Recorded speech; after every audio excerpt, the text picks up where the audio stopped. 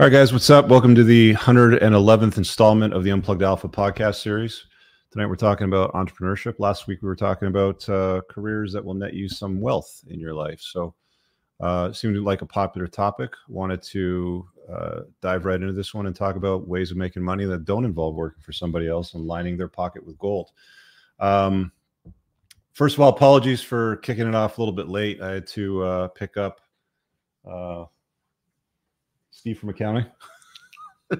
You can't see him. He's Anon. He's my editor. We have to do some audio work on the second edition and do some touch-ups on the follow-up book. So he's helping me here with the audio recording. So that's why we're a little bit later tonight. But the topic of entrepreneurship. Look, guys, it's a favorite for me, obviously.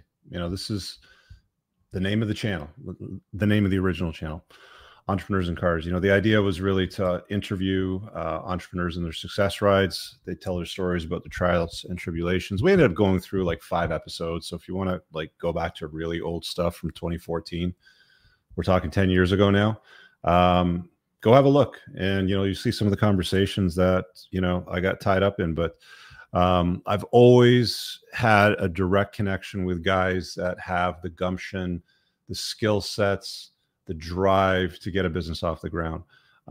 It is one of the most rewarding things you're ever going to do. And that is inclusive of having children. I mean, anybody can have children. You just do your thing and you walk away and they come 9 months later, right? Creating a business is something unique and special, and it gives you a degree of control. And how can I put this, man? It's just a level of something that you don't get in school. It's just a level of something that you don't get when you're checking in at a corporate gig. Job, JOB. It's an acronym. I've said this before, for just over broke. The system, you can call it whatever you want, man. The system, the matrix, whatever it happens to be, is designed to keep you enslaved at a point where you're not wealthy, but you're not so poor that you're living on the street. You got enough money to have a car, to get around if you need it, or access to transit or a monthly bus pass or whatever it happens to be.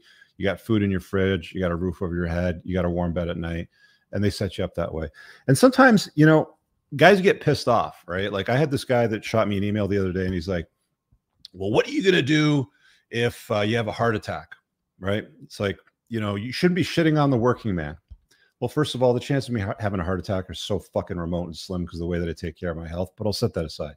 But yeah, the value of the guy that is working at the fire station, the ambulances, the hospitals, the working guys, I don't ever shit on those guys, man. I got the utmost respect for them. Some of my closest friends in my community here in the GTA are trades guys, right?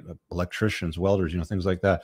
They're the ones that build the infrastructure that we get to enjoy, right? Like fancy spiral wrought iron staircases. You need to get your hot tub wired. You need an electrician to come over and plug it into your fuse panel and wire it down to your tub, right?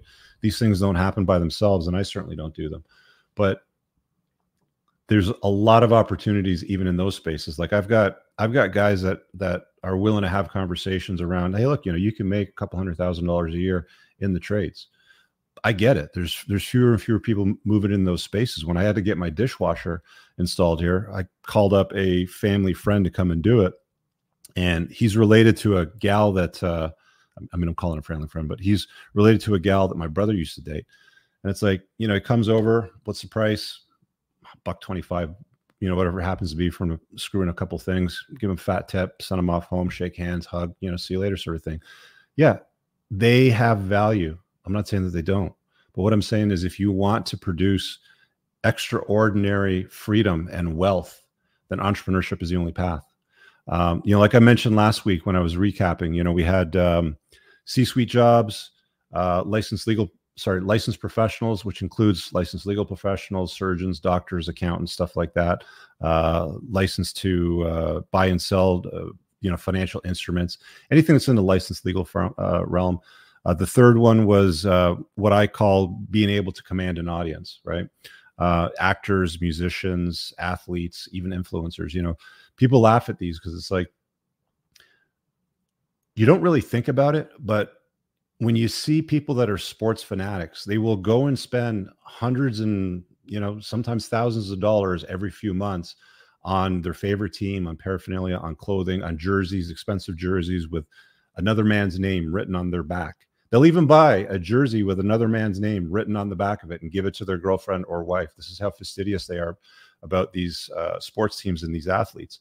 And they command an audience. When they say, hey, I'm affiliated with this shoe company or this apparel company, people buy it, right? So, there's value in that brand, and that's how they create that immense wealth.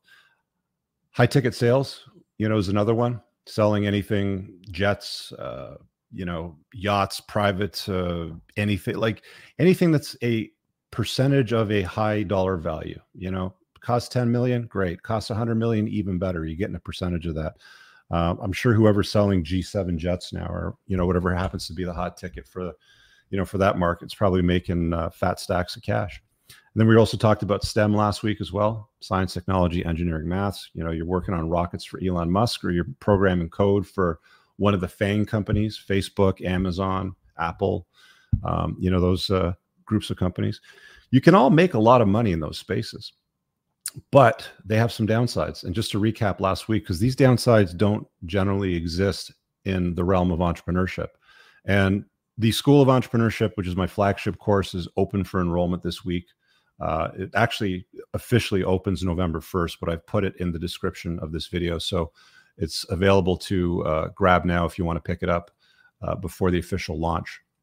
But the thing with entrepreneurship is, we all saw what happened a couple of years ago, with a scamdemic, where they said, wear this phase diaper, stand on this dot. Oh, by the way, it's time for you to take our experimental jab. We're not sure if it's going to work, but we're pretty sure it's safe and effective, 3 months into building this thing out. And I had a lot of people at that time that were like, look, man, I've been watching your stuff. I understand your views and your take. I'm in the same, camp as you, but if I don't take this thing, I'm going to lose my job, and I have a mortgage to pay, and, like a wife and children to take care of in my house. So what do I do?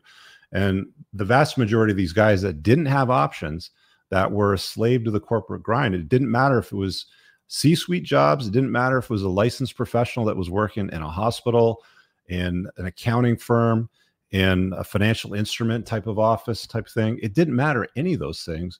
If the mandate existed and it came down from corporate, down the ladder, sort of thing, then you had to do it. You could have been making, $500,000-$600,000 a year, making great money for a company. And then all of a sudden they said, oh, by the way, you need to do this. Okay. And that's not something that exists in the realm of entrepreneurship. You don't have that obligation, In fact, a lot of friends of mine that run companies, they didn't even mandate anything because it was just a recommendation. And it's only like these large corps and they're in bed with the government. Okay. I mean, I've talked before about my lobbying efforts and the collusion between government, financial institutions, and how they work together very clearly to their interests. A lot of people think, oh, the government's all there to take care of us and look after us and all of those things. And it's like, dive a little deeper down the rabbit hole, my friend. There's something to learn there. There's a lot more going on than what you think. So back to the notion of the entrepreneurship, you have that flexibility and freedom. Let me tell you a story about my buddy, Adrian. So he was living in Ottawa a few years ago when this thing kicked off, and he had a facility in the States, and his partner worked down there, and he worked up in Canada. They met up, once a month and did their thing. And then he started seeing what was happening with mandates, standing on dots, wearing face diapers, and then what was coming over the horizon after that, which was going to be take our experimental Jabba juice. And he said, you know what, I'm out. He sold everything. He had a location independent business that he could run from anywhere in the world, that didn't rely on a storefront, a neon open sign, or any of those things. Packed his bags, sold his G-Wagon, sold his condo, took his girlfriend, dogs. They went down south and they started investing in Mexican real estate. They've been doing quite well. When you have your life structured in such a way that you don't have to become an obedient, compliant, hey, jump, okay, master, how high, right? when you've got your life structured in such a way where you've got mobility and you've got freedom to maneuver and you can act on it, that's something to be said. And you can make a lot of money too. There's no, I mean, I don't like to emphasize the notion of get rich quick, but there's no more rapid path route to financial success and growth than entrepreneurship. I think I still have it down here, actually. Yeah, I do. It was, what's the date on this? So this is January 19th, 2009. And I incorporated my business, the debt relief business that I started up in the early 2000s, 5 years before this. And this wasn't the first time that we got recognized for hypergrowth, right? So, I mean, it's going to be hard for you to see the date on that, but you can see this is the business section of the Toronto Star, and that's me over there. And the headline is Saving People Drowning in a Sea of Debt. That was in our old office in Markham.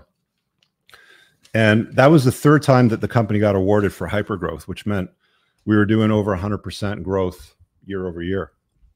So without emphasizing too much the rapid path to making a lot of money and generating a lot of receivables and sales receipts, and if you set it up correctly, profit as well, without banging on that drum too much, it's part and parcel of the process, right? If you set up the foundation correctly, you can build rapidly on top of that. And I wasn't even the fastest growing company. Like, I think on the profit 50, I was somewhere in the middle. On the 150, I was like 2/3 of the way up. So there was a lot of other companies that were growing way faster than I was in the same time frame, because it's all based on time frame, right? And they validate it with your audited books, your reconciled books, from the year before, so it's accurate.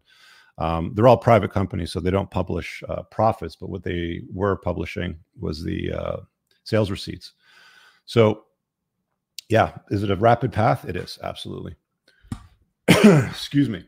If you guys aren't on the email list, make sure you take note of the ticker below,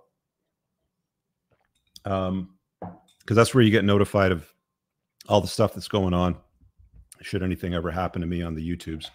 But there's going to be some emails that go out on November 1st onwards, talking about the course, some of the testimonials, what's in it, all of that stuff. So if you're on the email list, you'll probably start seeing those in a couple of days. But again, if you've already seen this from the last quarterly launch and you just want in, the link is in the description. You can just go ahead and grab it. Let me grab the link actually over here. If you guys have questions, you can drop them in the chat, and I'll certainly get to them. Let me open this up over here, and boom. So what I'll do is I'll just put it in the live chat and pin it there. Grab the course.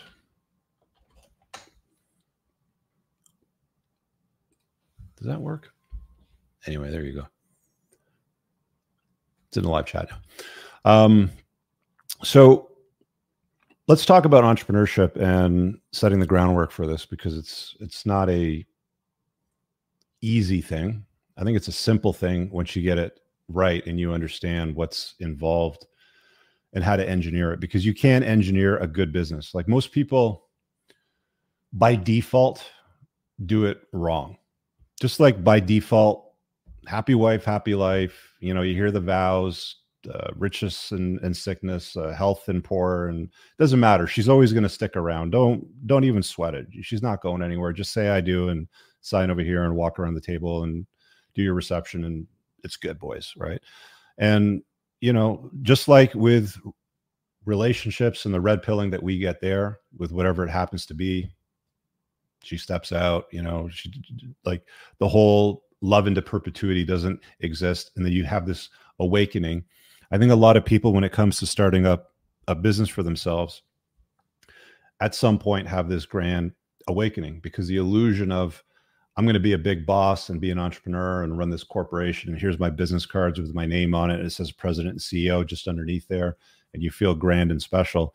The vast majority of businesses out there that start will never break more than $1 million a year in annual sales. The number is something like 97%. So the vast majority of people out there that are holding out to the public that they're an entrepreneur, I'm not saying they're not, but the vast majority of them are not cracking more than $1 million in annual sales.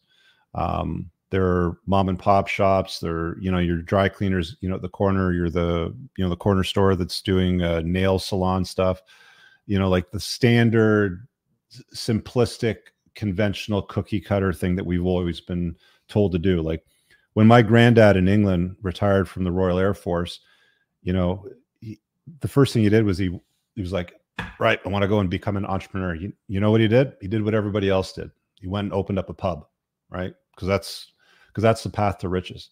And he found out it was long hours for not a lot of money and a whole lot of headache, right? So this is the path that most people choose, is something that seems common. Oh, I can set up an e-commerce store and I can move shit, right? Like all I got to do is find it for cheap in China, go to Alibaba, buy a crate, a shipping container, or whatever of the niche, the product that I want to sell.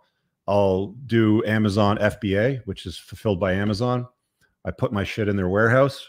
I do my ads. I do my paid advertising. People click, they buy, and then the profit rolls in.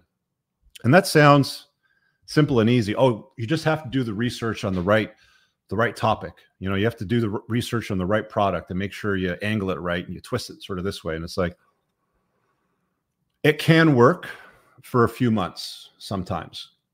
The problem when you build your business on somebody else's platform like Amazon is you very quickly learn that it's not stable. You rely on the algorithms when people search for things showing your product. And if your product's a hot seller, anybody can come in and undercut, including Amazon, white label some shit and compete against it and suppress you in the algorithms. And then you go looking for other solutions. Oh, let's go to Shopify. We'll build a Shopify store and then we'll market it on Facebook and Instagram and YouTube pre-roll ads and all that sort of stuff. And it's like, okay, that's another way to do it, right? But then that starts eating into the profit margins. Oh, and by the way, you're moving a physical product. And what happens when you move a physical product? Shit gets lost in the mail. It gets broken. People receive it and they lie and they say they never got it. And you have to reship another one. There's returns. So eliminating the potential and the possibility for chaos and headache in your business can be engineered from the get-go, is the point that I'm making. So I'm just using Amazon FBA just as one example, right?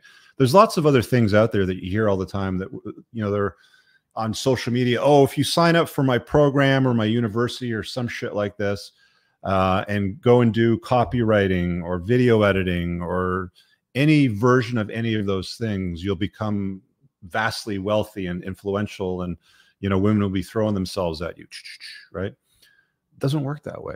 My emails are filled till this day, and I keep mentioning this year over year. It's been happening for the last few years because it's been normalized. It's been pumped out in the public so much now. Everybody's a fucking video editor. Everybody. You know what I pay for edited reels? Like $20. That's it. That's with captions, with music, upload, everything, right? Because there's somebody in Indonesia that's willing to do that for next to nothing. It's not a path to riches or wealth, right? It's a path out of poverty, maybe in that country where you can make a pretty decent living, but you're not going to be rolling around in a Lambo, right? Like you're going to pay some bills, right? Like it'll be fine. Copywriting is another one too. Emails blowing up all the time. Let me do my copywriting. They DM me. It's like they all have these creative like ways to sort of try to get your attention, but you're one of a couple of dozen every single day, 7 days a week, 30 days a month, 12 months of the like.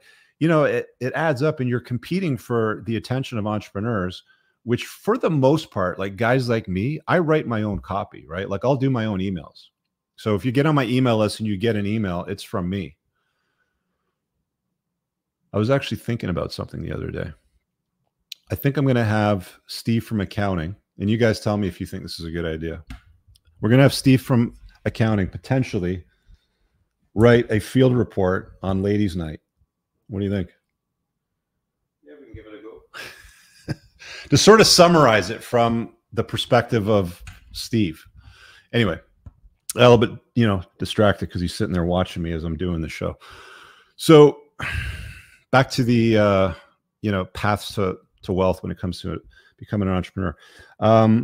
What other example, like you guys tell me what you can think of in the chat that is a potential path to wealth, right? You get guys that say that they're in the weed business, like I do 420. Okay. So let's say that you're in the cannabis business or the CBD business, or you're a grower, or you're a distributor, right? Here anyway, in Canada, if you get the license to open up a dispensary, then you've got to have a physical storefront with signage, with rent, license agreements. And I know guys that are in this space, they got in the space early before the licenses were handed out like candy. And you had to jump through legislative hoops to get them. And there were so few that were available, they actually made money. But now, again, the market's become saturated. So I don't know where James is that does, like 420 or whatever that is. But for the most part, again, moving a physical product, you have to have storefront. You have to have regulators up your ass about everything. These are things that you can engineer into a business that you can avoid, right? What do we got here in the chat? Does the access to tutorials lessons expire after? No, the access is lifetime. As long as Teachable exists, you will have access to all of the lessons. They're always there. And if I add any extra lessons or webinars, it's included. There's no extra price to pay. You always have access to them. So check it out. Let me just pin that at the top there. So it's at the top. It's in the right place. Jake here says, started my own business is the best thing I've ever done. I make my own schedule and I didn't force myself to get the job. See? Buttes. Chris says, I told certain institutional clients to kick rocks when they said they needed our jobs. When they said we needed our jobs to do their work, I think that's jabs. I still won't touch the work regardless of value. See, that's when you're in a position to say no, right? Like that's ideally what entrepreneurship should get you to, is a position of F you. Not just F you to, point at people and say F you, but F you as an F you money. So you don't need to take jobs. You don't need to do or perform tasks because of that. What else we got in here? Considering opening own practice as CPA, your thoughts. So anything to do with accounting is a service.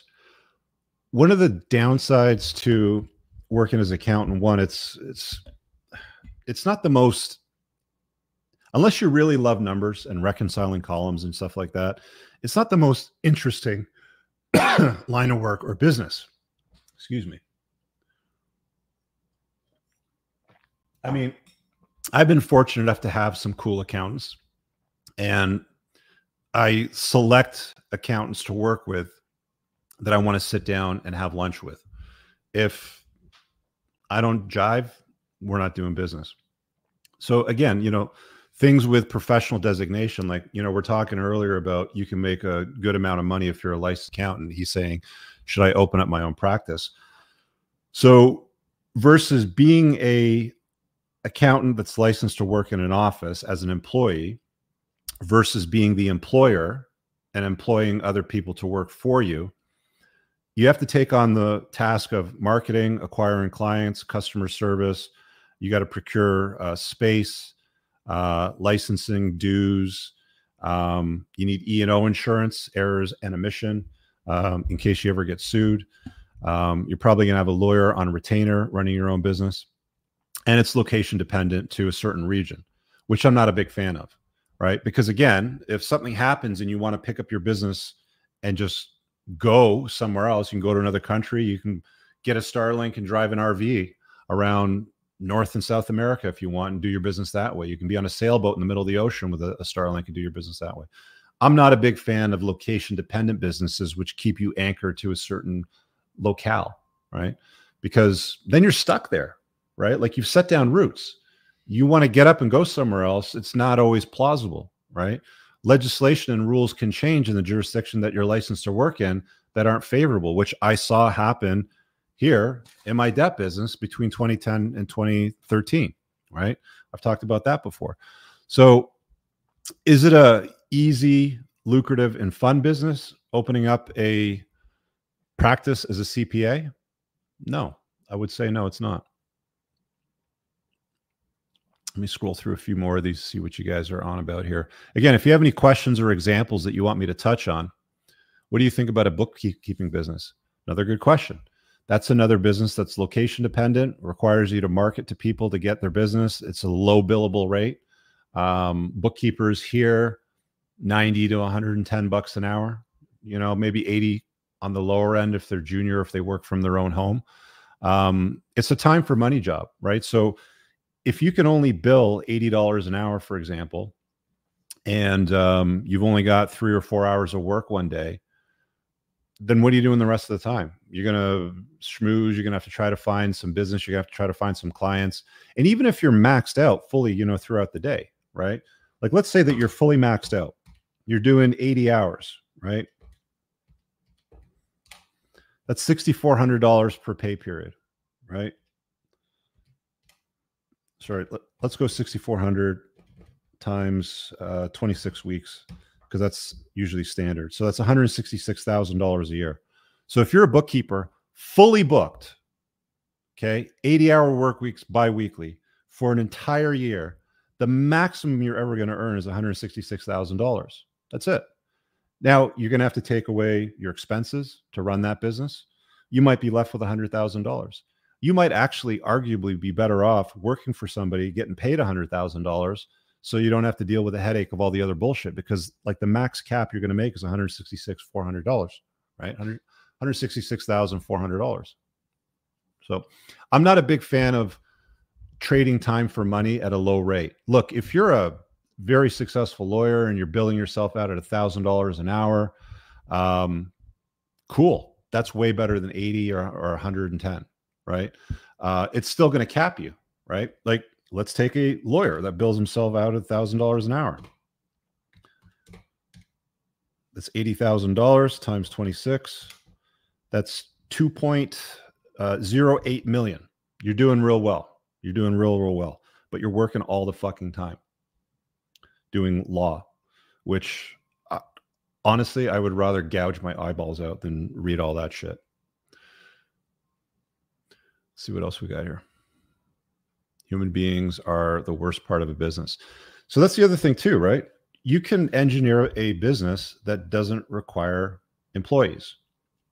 I've employed a lot of people, okay? In this business and in the corporations that I worked for prior to that, I've employed or terminated hundreds and hundreds of people, right? There's flaws with human beings. There's a reason why McDonald's is now opening up fully automated McDonald's outlets now that are open 24/7. The robots cook everything perfectly every single time, delivered faster than any human being can flip a burger or drop fries into a tray. It's a process and a system that is far more profitable for them, because they don't have to deal with an employee that calls in sick, doesn't show up, has to take mat leave. They're banging other employees in the back room, and HR has to get involved, and all of a sudden Karen's yelling at somebody. There's none of these problems that exist in an environment where you don't have a human being working as an employee. And that takes the humans out of the equation. I think you're going to see things like universal basic income kick off and become a lot more popular. And you're going to be seeing people getting like a base stable like living, I'm not going to call it a wage, but a living donation monthly from the government. Because let's be honest, I mean, they just print money, so who fucking cares, right? Like, it's just the way the government operates now. So you're going to see a lot of these low level things automate or outsource or made obsolete, if anything.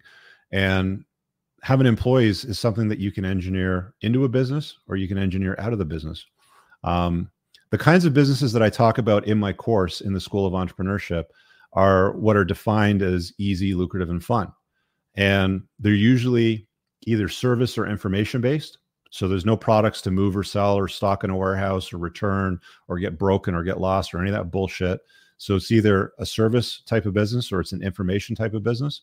It's location independent, meaning you don't have to have a storefront with a neon sign and a door that's locked and unlocked with store hours in the front or any of that shit. It's never going to have to comply with stand on this dot, wear a face diaper, or take this experimental jab, because it's location independent and it sells a service or information. And you also generally don't need employees. You might need some contractors to do some work. I've got some contractors that do work for me, but I don't have any salaried employees that are ever going to, well, let me talk to HR because, Becky was mean to me today. Fuck that shit. I don't have time for that stuff anymore. So you can actually create a really, really profitable, lucrative, free business that lets you maneuver wherever you want if you engineer it correctly from the get-go. Yeah, Rob here says the weed industry is saturated and going downhill. Right.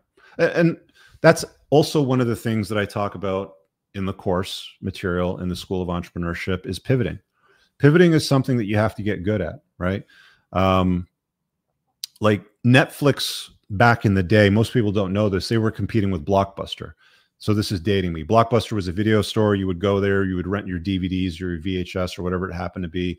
You would watch the movie, you return it the next day. If you dropped it off late, they charge you late fees, blah, blah, blah.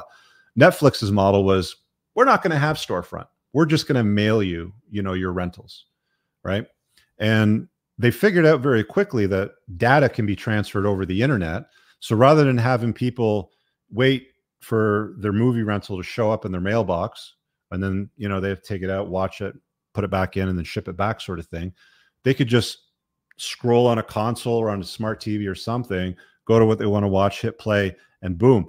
Oh, wow, it's right there. I don't have to leave my house. I don't even have to go to my mailbox anymore. They completely pivoted the business model from moving videos in hardware format to a streaming format, right?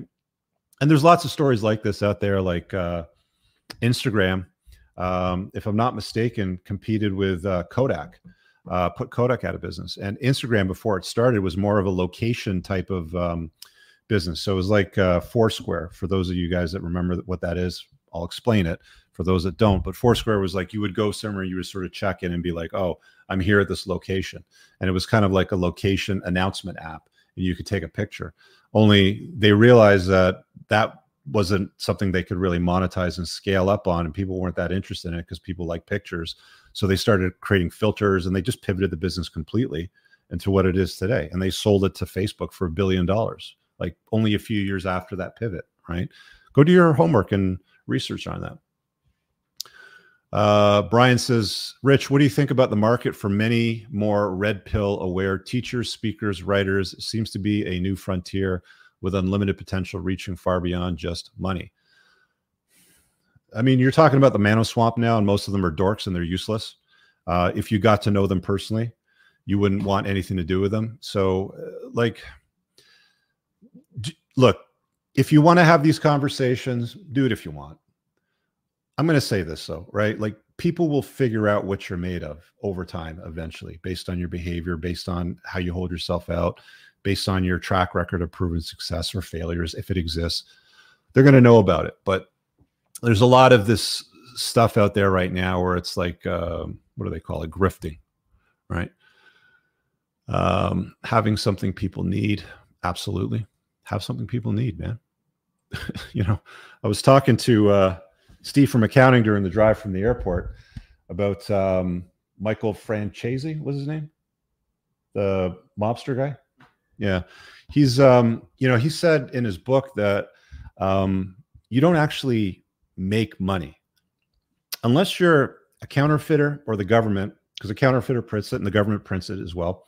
So unless you're the government or a counterfeiter, you never make money, you take it, he said. And it makes a lot of sense, right? Because there's all this stuff out there. Money's just flowing throughout the internet right now. And all you have to do is just stand in front of it and get in the way of it. Just reach out there and grab some, right? And it's not like you just reach out and take it, but you create something of value that compels people to take their wallet, open it up, put the money down, whip out a credit card and charge it because it's a compelling enough offer.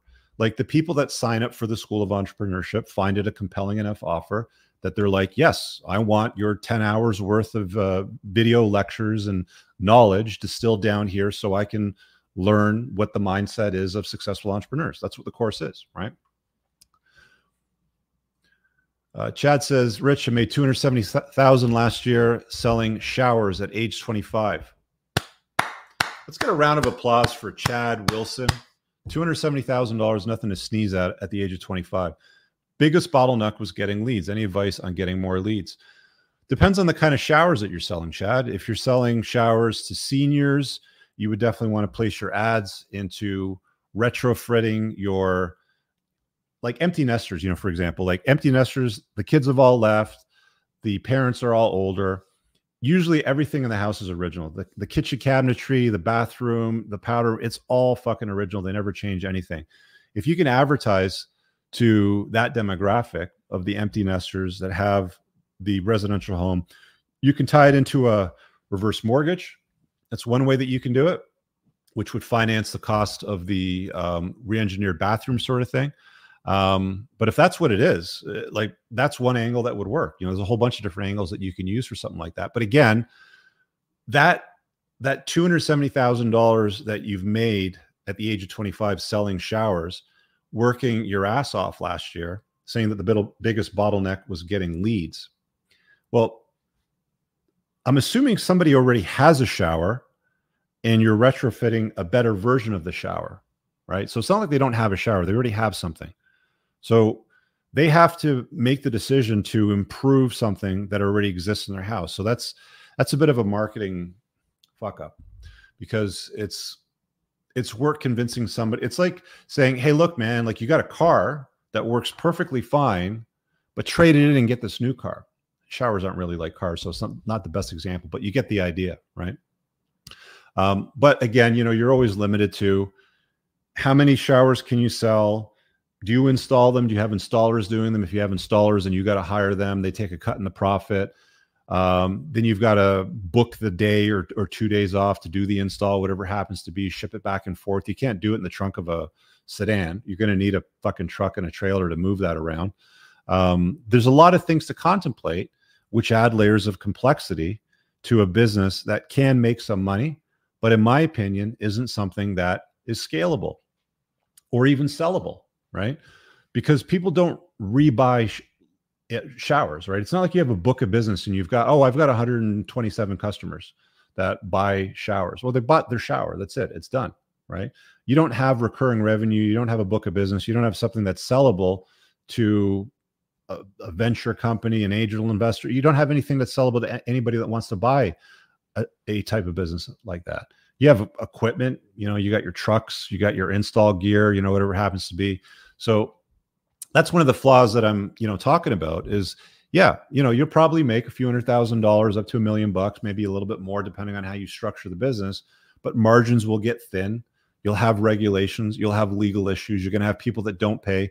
You don't understand how many contractors that I talk to right now, whether it's masonry work or it's pools or anything like this, that do trade type of work where they're out because they've done a job and they never got fucking paid, right? And they put their time, their labor, and paid their staff to do things that the customer never actually paid for whatever reason. It could be any number of reasons, but it happens, right? So again, this is something that you can engineer into a business that's a great business.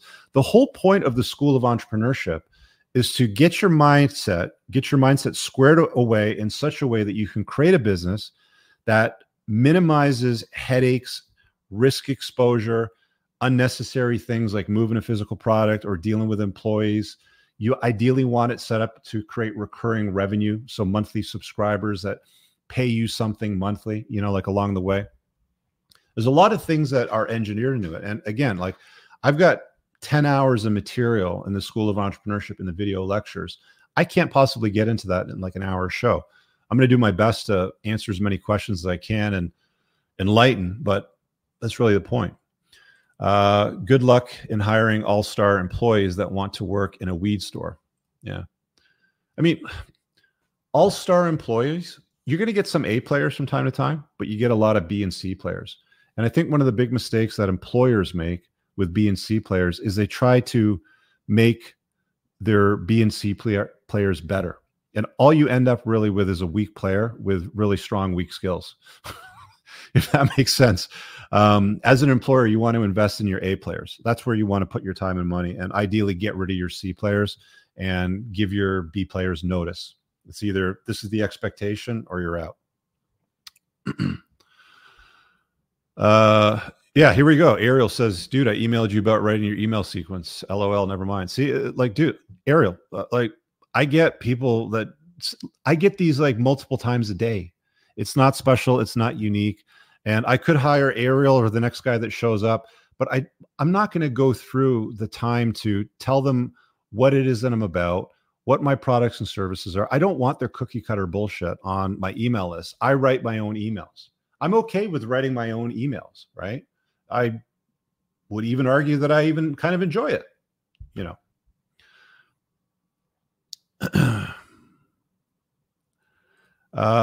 Lee Michael says, anyone reading this that's considering signing up for the School of Entrepreneurship, I highly recommend it. It's a mindset course, not a plug and play how-to. The mindset material is well worth it.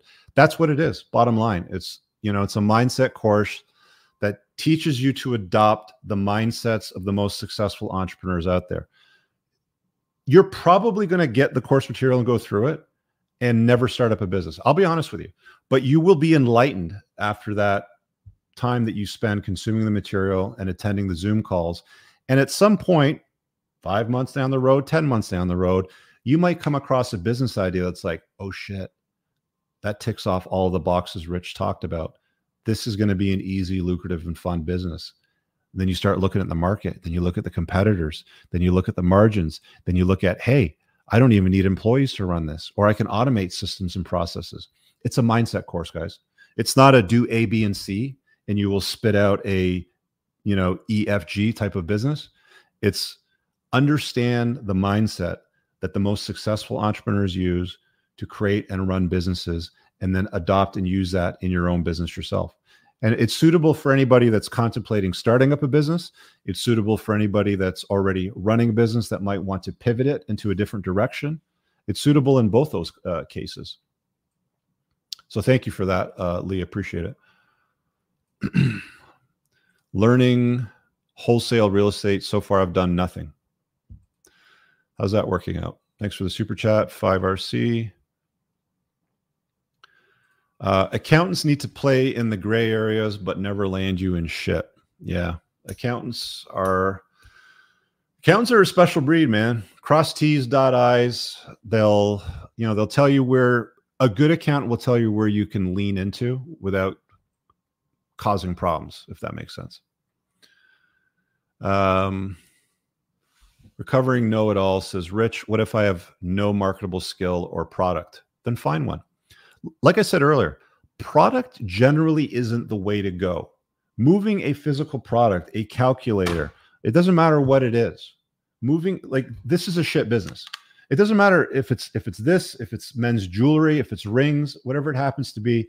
If you're moving some kind of physical product, you have to procure it at a low cost. You have to stock it. You have to ship it. People are going to say it got lost. It got destroyed in the the shipping process. It wasn't on the front porch when they came home when it said it was delivered. Somebody stole it. Blah blah blah. You're going to deal with all of that. So the first mistake you're making recovering know-it-all is you're talking about a product. Marketable skill. I guarantee you have some skill in something. You must. Your avatar says recovering know-it-all. You must know something.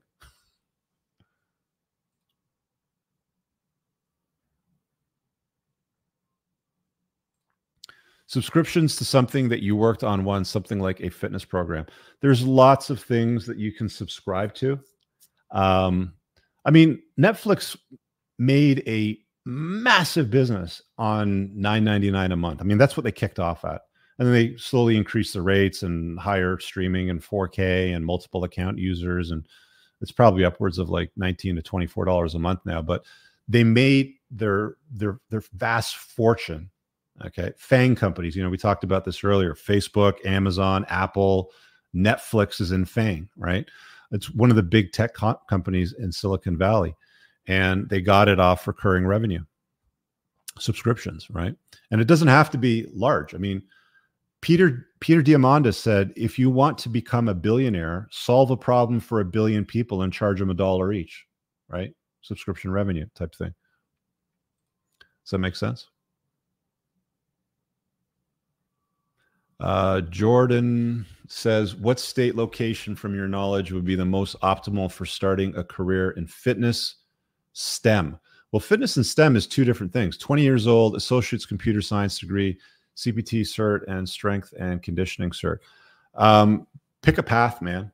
Do you want to go down the road of STEM, you're basically going to become an employee.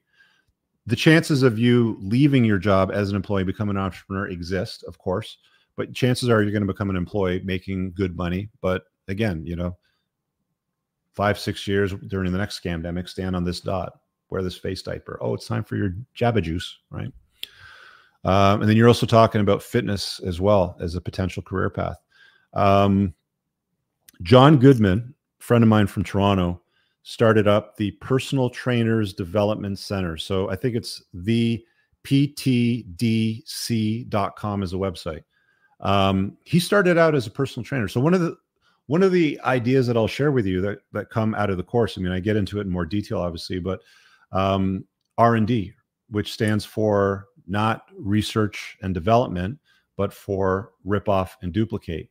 You can go and find systems and processes and procedures that exist elsewhere, and then take those and apply it to yourself or your business. All that John did was he was a personal trainer. He's like, I can't scale this. I'm only going to book so many customers at $40, $50, $60 an hour per training session. And then he pivoted to training the trainers. A lot of people do this. They'll be an expert in a certain space. When somebody says, I have no marketable skills, bullshit. You know something about something. If you're in a space and personal training, you've done personal training, you know how to personal train, you look good, you know how to teach people how to look good and eat right and train properly, then there's a lot of people out there that want to be personal trainers that don't know how to become personal trainers, that don't know how to get customers, that don't know how to market. So he hits it from that angle. You can go take a look at his website. It's the Personal Trainers Development Center. So ptdc.com. You can check it out, for an idea from that angle.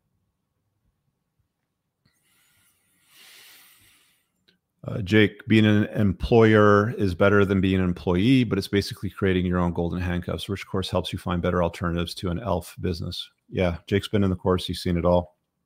It's right there. What about phone and electronic flipping? Yeah, okay, so this is like one of these side hustles that Jason's talking about. You're never going to make $1 million. This is not a business that you can sell. It is not location independent, because you're always going to have to be on Facebook Marketplace or Kijiji or Craigslist or some version of whatever has to exist for you to find old phones to buy low and sell high. You're moving a physical product. You have to meet people. To me, that doesn't sound like a good business. There's lots of people that do. Like, I know a guy right now that makes an entire living and feeds his family, staying completely off the grid, doesn't pay taxes, works in cash only, doing flipping of phones and electronic devices. Okay, you can do that. You're never going to make more than $150,000, $200,000 a year max. And some people might be happy with that. And that's totally fine, right? I mean, if that's what your goal is, and that's your goal. But when I talk about the stuff and the content that's in the School of Entrepreneurship, I'm talking about building something that's sellable, that's scalable, that's easy, lucrative, and fun, that can grow to $1 million a year in annual sales. Because, dude, what you're doing to flip phones and electronic bullshit, physical movement of these used items for some cash with a couple of bucks margin here and there. I mean, I don't know. You buy a phone for $200, you sell it for $350. I don't know what it is, but it's small amounts of money. How much time do you spend looking, messaging back and forth, dealing with some fucking retard? It's like, what's your best price? I can't meet it this time. Oh, what's the condition of it? Can you send me 3 more pictures of the side of it? I don't have time for that. I don't. I'd rather smash the phone with a sledgehammer and laugh just for shits and giggles, right? This is a way to make some money. I'm not going to lie. It's a way to make some money. Is it a way to build a scalable business that's sellable? Nobody's ever going to come knocking on your door going, hey, you seem to have figured out a way to flip, like phones and electronics. Can I buy that business? I'd like to offer you $10 million for that right now. Never going to happen. You don't have any subscription revenue. You don't have a customer base. It's just flipping electronic devices. Like, guys, you're thinking too small. You have to think anyway. Why not think fucking bigger? Think about it. Think bigger. Software development company? Sure. Do you know how to write code? Absolutely. You don't even need to know how to write code. You just have to have an idea and hire somebody that knows how to write code. 5RC. I had a question to go with the $10. Okay, well, I'll look for your 5RC next one here. If you're not making money while you sleep, you will die working. Warren Buffett. What about a mortgage banker, broker. It's a job, just over broke. I know lots of people that work for financial institutions and banks that work as a mortgage agent. Now, there's a difference between a mortgage broker and a mortgage agent. 95% of people that say that they're mortgage brokers are mortgage agents, and they're working under the broker's license. And then they get the large chunk of commission off the broker's license, but they can't work without working under the broker. So the broker has to look over everything. And again, this is very similar to being like a real estate agent. Okay. There's way more people that have a real estate license than there is homes that are available to be sold on the marketplace. Just like mortgages, there's way more people that have a real estate license, have a mortgage license, have an insurance license, any of these like licenses to broker whatever it happens to be, than there are customers available for that service. So it's a saturated market. You're going to be working a lot on evenings and weekends. It's not location independent. You sure as fuck can't run this from Fiji on a sailboat. If they want to lock you down and make you stand on dots, you got to comply. You work for a financial institution. It's going to happen again. Mark my words. It could be a few years. It could be 10, 15 years down the road. It's going to happen again. They're going to pull the same bullshit routine on us again. I guarantee it. So do I think that adheres to the notion of entrepreneurship? Absolutely not. Like franchises don't. Again, franchises. Okay, you want to open up a Tim Hortons coffee shop. Here in Canada, Tim Hortons is very popular coffee. You have to work at the location a certain amount of time. I looked into it a few years ago because people line up down the fucking street for their Tim Hortons coffee, right? You have to work there for a certain amount of time. You're buying everything from them, the signage, the label, like it's plug and play. You pull out a few $100,000 to buy the franchise license. You run it. You're there up, most of the time, if not a good chunk of the time. You're dealing with employees. You're dealing with physical product. You're anchored there. They say, oh, by the way, put these dots on the ground now because it's dot time. Make sure everybody's wearing a face diaper. Oh, you got to get all your staff jabbed, including you too, right?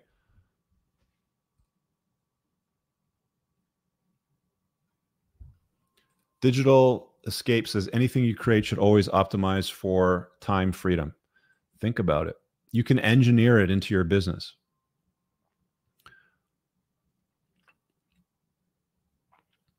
You don't have to worry about being a victim of workplace mobbing. As an entrepreneur, you don't have to worry about being a victim of work. I don't know what workplace mobbing is. Is that employee theft? I mean, that's another problem for stores right now in the States. You see these fucking mobs running into them and just stealing shit. I mean, that's another problem, right? You could have that. You could have employee theft. There's all kinds of problems that, exist as you create a business that's cookie cutter. That is hard, annoying, lame, and frustrating. Any lucrative business that precludes having employees sounds wonderful, a dream. There's lots of them out there. There's loads and loads of them out there. I'm running one with everything that I do, right? Getting less than half. Yes, I have to pivot. Got a lot of things going on in the chat here. I didn't restrict this today, so bear with me as I kind of go through this. That's what Andrew Tate says. Good job. Awesome. Okay, so I think I'm caught up on everything here. Oh, hang on. Aaron says, hey, Rich, you ever think learning a language is an effective skill to invest time into improving a career? See, Aaron, you're thinking too small, dude. I mean, look, you speak English, you want to improve your career prospect, you want to learn Spanish, you want to learn Chinese or something like that. Do it when you create a location independent business, because you're going to be spending time in Asia, or you're going to be spending time in El Salvador or something like that. But honing skills for career prospects, have you not been listening to the theme of the show? Did you not watch last week's show when I was talking about careers and jobs? JOB, just over broke. Pay attention, please. I'm in Washington State. Weed shops get robbed and smashed through all the time. Recently, an employee was killed. Some old crap with the old illegal methods. The only difference now is they're taxed. Yeah, it's like, again, this is what most people set up, right? Thoughts on a marketing agency, getting clinics more appointments. Yeah, dime a dozen. I get hit on all the time by these marketing agencies, right? Oh, we can get you listed at #1 in Google local search or some shit like that. Oh, I can't do that myself.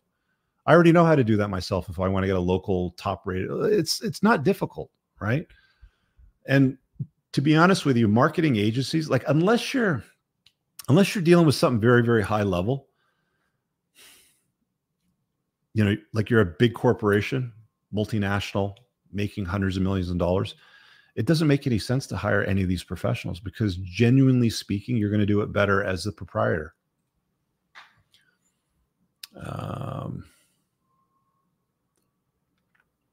Been doing this for 5 years, still squeaking by. So you guys, this is why I usually restrict the chat, is it's hard for me to kind of go through it whenever there's something that pops up. I'm just going to deal with the super chats now to keep it simple. Book suggestions. I read Felix Dennis, How to Get Rich. It says, if it floats, F's or flies, rent it. He said he got lucky the harder he worked. Rip FD. I've not read his book, but the notion of, yeah, if it floats, flies, or F's, rent it. It's not new. What if I chose the wrong career? Medicine is definitely not going to make me a millionaire. Then recognize that you've entered into the wrong sphere.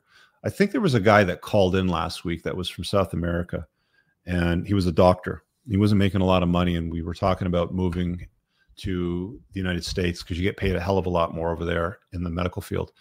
That's one option. Or one of my best friends is a doctor, right? He's a licensed physician, but he's also an entrepreneur, and he runs a whole series of urgent care clinics.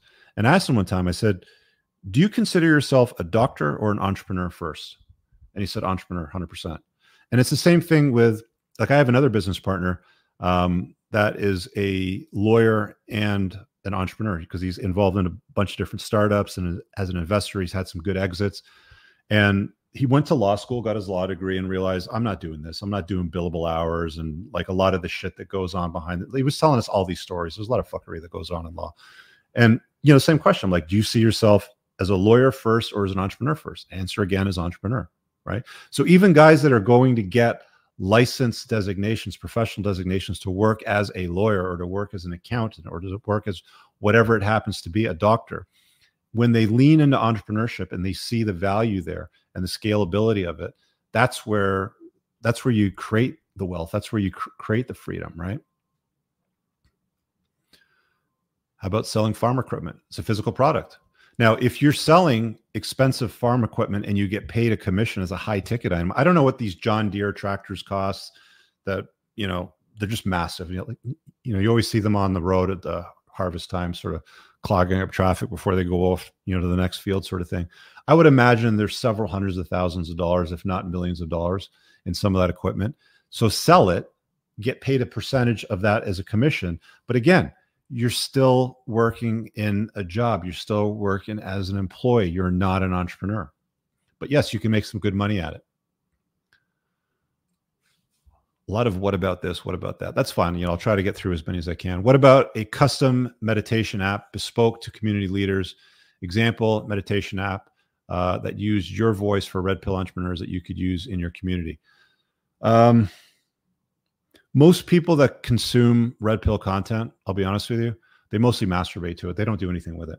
It's a small percentage of people that actually apply it to their lives. And once they apply it and they level up, they don't need it again, right? It's like, like how do you game? It's like you don't memorize lines and read pickup artistry books and make cold approaches. You become the game. Like you understand the notion is used everywhere that you go, from the girl that works behind the bank counter, to whatever, right? Like you use game, throughout your life. And it's not always just, for intimate reasons. It can be to, for persuasion or, to get somebody to see certain ideas differently, right?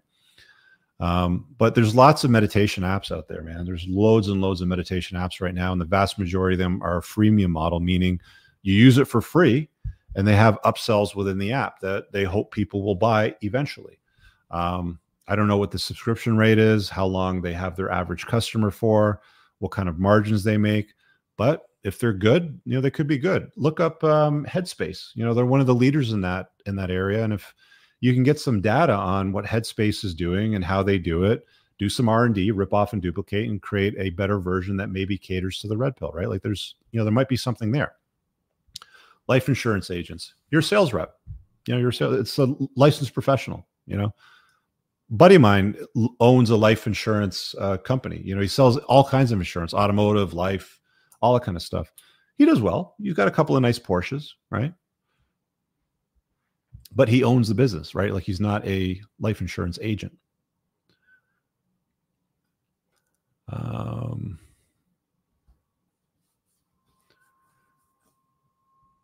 Iranola. If you have $5,000 IT course, would you spend time building a YouTube channel to advertise, or would you pay for marketing? What's the most cost effective? The building a YouTube channel is going to take a while. If you're lucky, if you have a horseshoe, if you have an entire stack of horseshoes up your ass, 6 months minimum. Average for most people is going to be a few years. I had Dr. Orion Taraban on for a podcast once in the last couple of months, and I was talking about the early stages of his channel, because now it's starting to blow up. And he's like, "Yeah, for the first 2 years, I was uploading. It was crickets. Nothing happened. Nobody watched. Nothing really happened. And then all of a sudden, one of the videos got picked up in the algorithm, and boom, now I'm famous," sort of thing. So you have to be prepared if you're going to do something like build an audience, to commit to it over a long period of time. And that's what I tell people, right? It's like, look, if you're going to do YouTube, set a schedule, produce on that schedule. I mean, it's the reason why the Unplugged Alpha podcast is every Monday night. It's always Monday night, right? It's like, I've got 111 episodes of this, right? And then I've got Before the Train Wreck, which is another podcast that I retired that turned into the Unplugged Alpha, which went for about 105 episodes. So I've done over 200 episodes now of podcasting on pretty much the same sort of topic, right? I mean, I talk about different things from time to time, but you get the idea, right? So it's a commitment. And then paying for leads isn't the smartest way to go. I'll tell you right now, I don't spend a dime on advertising. I spend a big fat donut on advertising. Some people see Grondike soap ads on my feed. I don't pay for those. That's them running their stuff on my accounts, right? I don't pay for any advertising for anything, nothing, anything like my books. Like I don't pay Amazon to promote or sponsor book sales or anything like that. People just buy them because they know, like, and trust me, and they want to, give me their money in exchange for like a summarized book. What happened to the Spanish version? You gave it to me over here. There's also the Spanish version now too. I got a couple extra copies here, and the hardback. So if it's something that interests you, grab the copies. It's a nice gesture from your perspective, and from mine, it just makes me feel good to know that people are reading the books and getting value out of them. Like I read the reviews and the testimonials. I get it, but you have to have an audience to sell things like that, right? Like commanding an audience was, the third one that I mentioned, dealing with actors, influencers, athletes, and stuff like that.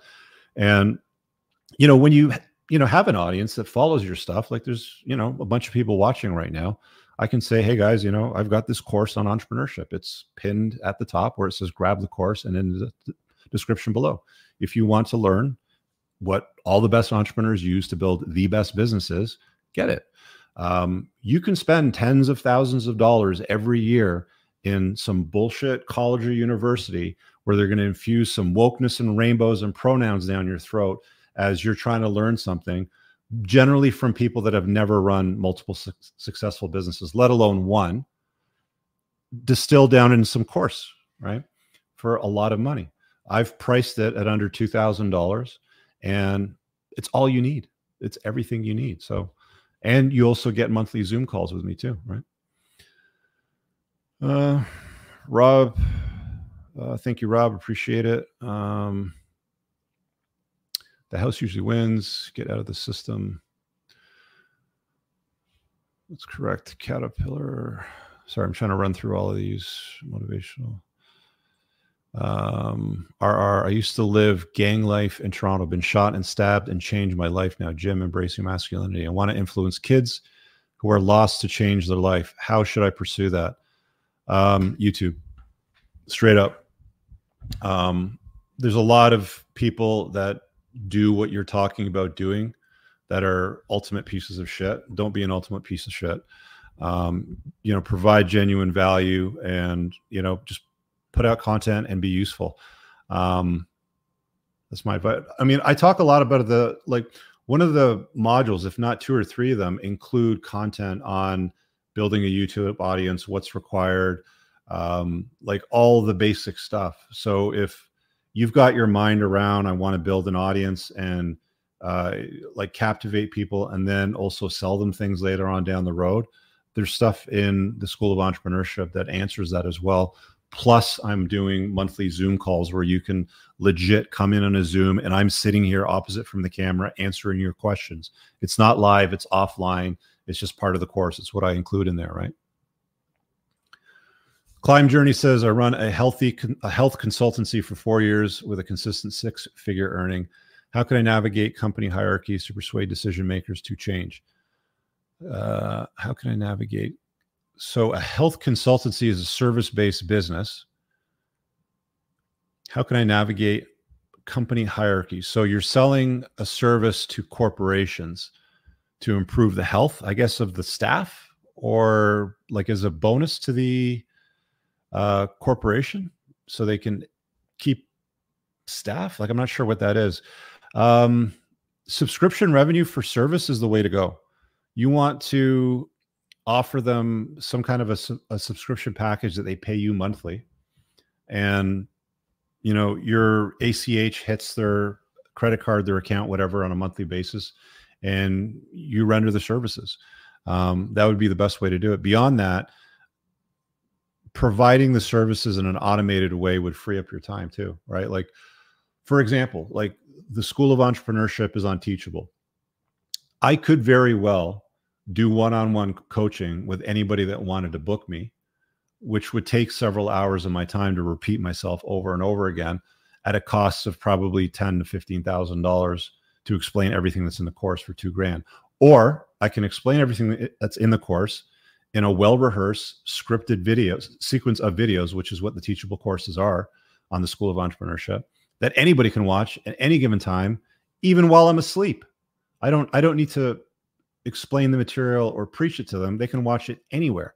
So automating a lot of the things that you can automate, for health conscious people, standard stuff. Get your blood labs done. Keep track of your blood pressure. You show them how to do it. You can either get the machine yourself, or when you're at the grocery store, here's a machine, here's how you use it. A lot of this stuff can be automated and put in video format that the corporation can subscribe to, that they could make available to their employees, which is one of the elements that corporations need today to keep the golden handcuffs on people so they don't run off to the next corporation, right? So you're offering that incentive. Does that make sense? I just connected the dots for you there, right?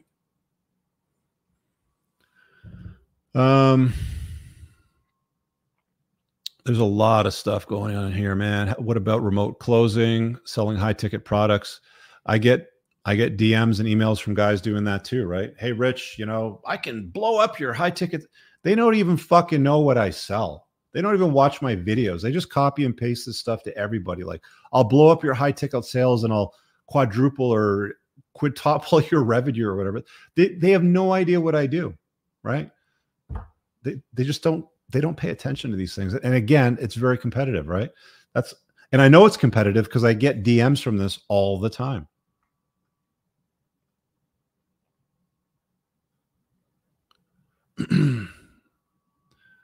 Dutch Brothers Coffee is a franchise I would recommend. Franchises suck. Stay away from franchises. I mean, you'll make good money, but they're just not the best use of your time, to be honest with you. I live in Colombia. I'm getting Unplugged Alpha 2nd edition in Spanish. Awesome, dude. Enjoy it. Make sure you leave a review. I know it's a little bit hard to find on Amazon because you have to search in Spanish and probably English, but it's there. We're going to make some tweaks to fix that. Dylan, I don't know what you're talking about there. I'm just going to stick with the super chats to get through these. I have self-studied genome editing for the last 7 years. I am also getting my MBA right now. I want to launch a genetic editing startup. I don't know where to begin though. Should I jump right in? You've studied it. I'm also getting my MBA right now. Dude, get the course. You've probably spent close to $50,000 to $100,000 on bullshit with the post-secondary schooling system, whether it's university or college. For less than $2,000, everything in the course explains all the stuff that you would need to contemplate to jump right in. Very, very simple answer to it, but it's the right answer. Ryan says, how do I decide what niche to target? How do I decide what type of business to build targeting that market? Your content's been that's a great question, Ryan. So it's very, very simple, actually. There's 3 things that a business needs to do. So to target a certain niche, or how do I decide? It has to tick off these 3 things. And I'm gonna tell you what those are right now. 1, you have to absolutely love doing it. You lose track of time when you're doing it. You start, like, for me, when I'm doing something, involved in doing something for my email list, for my sales page on Teachable, I'm writing a chapter in my book. It feels like, maybe 30 minutes, goes by, but time flies a lot faster. So 1, you love what you're doing. You really do love what you're doing. 2, you're really good at it, because you can love doing something, but suck at it. There's things that I love doing that I just suck at. And I know that it would never become a business. So again, 1, love doing it. 2, you're good at it. And the 3rd thing, most importantly, it has to make money. Because if you love doing something and you're really good at it, but it doesn't make money, you have a hobby. You don't have a business, right? So that's how you decide. So if you have business ideas, Ryan, and it's like, I have this idea and I have that idea and I have this, just write them down on an Excel spreadsheet. And on one column, you can assign a score to it. And in the other column, you can put things like, do I need employees? Yes or no? Do I have to comply with E&O regulations? Yes or no? Am I going to have the government up my ass because I'm like, for example, if you're selling financial instruments or supplements or something like that, like nutraceutical, something that can hurt somebody physically, then the government will be up your ass to make sure that you comply with all regulations. So there's all these things that I talk about in the course material that help you identify a niche and create that type of business that will serve you. So long story short, buy the course, but those 3 things that I just mentioned there to you, love doing, good at, and it makes lots of money. Make sure you tick off all those boxes. And Jerry, the course is brimming with invaluable insights that will remain with you throughout your lifetime. I wholeheartedly endorse it. And Jerry was one of the early adopters. He got into it when I first kicked it off, maybe a year or 2 ago. There's been some updated material added. Again, every single month we have Zoom calls. I do Zoom calls every single month, twice a month, 90 minutes at a time. So there's loads and loads of content there that either happens live, which is also recorded, by the way, if you can't make it live, but it's all there. I'm going to start to wrap up because I got a lot of stuff to record tomorrow and I don't want to pooch my voice. But let me just real quick go over what's in the course material. I'm going to share this up on the screen. You guys should be able to see this over here. So again, this is the landing page. This is what's called a landing page, by the way. It's open for enrollment on November 1st, officially. It's open right now. You can click the link and you can enroll now if you want. But in the description below and pinned in the live chat, you can find that link. It's only open until November the 7th, so it's about a week sales period. I explain the problem with entrepreneurship, how the cheat codes to business are created, who I am, what I've done, who I've worked with, the learning events that I've done, everything that I've basically had to go through to get to where I'm at and learn all the skills that I've distilled in this course. The course curriculum is all broken down here. There's a bunch of bonus episodes. Some of these, you may see additions placed to this at a later date, but there's loads of stuff here. Anything from, I had a guy that has self-published over 1,000 books, provide a 45-minute webinar. Amazon FBA, again, there's a webinar in there. Building audience on YouTube. There's 2 portions to that, well over an hour and change in that. Sorry, it's over 90 minutes of material on the YouTube stuff. Freelancing, Android development, crypto, blockchain, NFT gaming, how to keep your employees glued to business. So this one over here, by the way, somebody was asking about employees and how do I keep them tied in the business? And you guys already know it because I've spoken about it. I'm not a huge fan of having employees in your business, but if you must, you want to keep them handcuffed to your business as long as possible, because it's very expensive and difficult to find good employees and then keep good employees, because they will wander off, right? It's just the nature of the beast, right? There's always somebody out there that's going to compete for your staff, especially if they're top shelf. Their name's going to get out there. So I put this 55-minute one together on keeping employees glued to your business. I was very good at that in my business when I ran it. There's just all this, social proof here. This is Kevin Harrington from what's it called? Shark Tank, down in the States. It was called Dragon's Den up in Canada. The community support element is included. Ignore this. It is open for enrollment right now. I got to change that. Bunch of testimonials. There's a video testimonial, FAQs. Guys, check it out. If you're on my email list, you'll get some notice of it in the coming days when it kicks off on November the 1st. If you want to pay in crypto, by the way, just email me back when you get the email notification. You'll get a $500 discount if you want to pay in crypto. Aside from that, $19.97 one-time payment for life. You have access to everything into perpetuity. And every single month, there's 2 90-minute Zoom calls, open Q&A. You can ask anything you want as it relates to your business. That being said, I'm going to wrap it up, call it a evening. And yeah, have a good night, guys. All right, guys. If you enjoyed that podcast, make sure you visit my website at richcooper.ca to learn more about my courses, my book, The Unplugged Alpha, community, or booking me for private coaching. Also, if you are a Canadian with $15,000 or more of credit card debt and what you are doing right now isn't paying off the balances, then visit totaldebtfreedom.ca and hit get a free quote to see if you qualify to settle your credit card debt for less than you owe today over the next 48 months. Make sure you check out the top pinned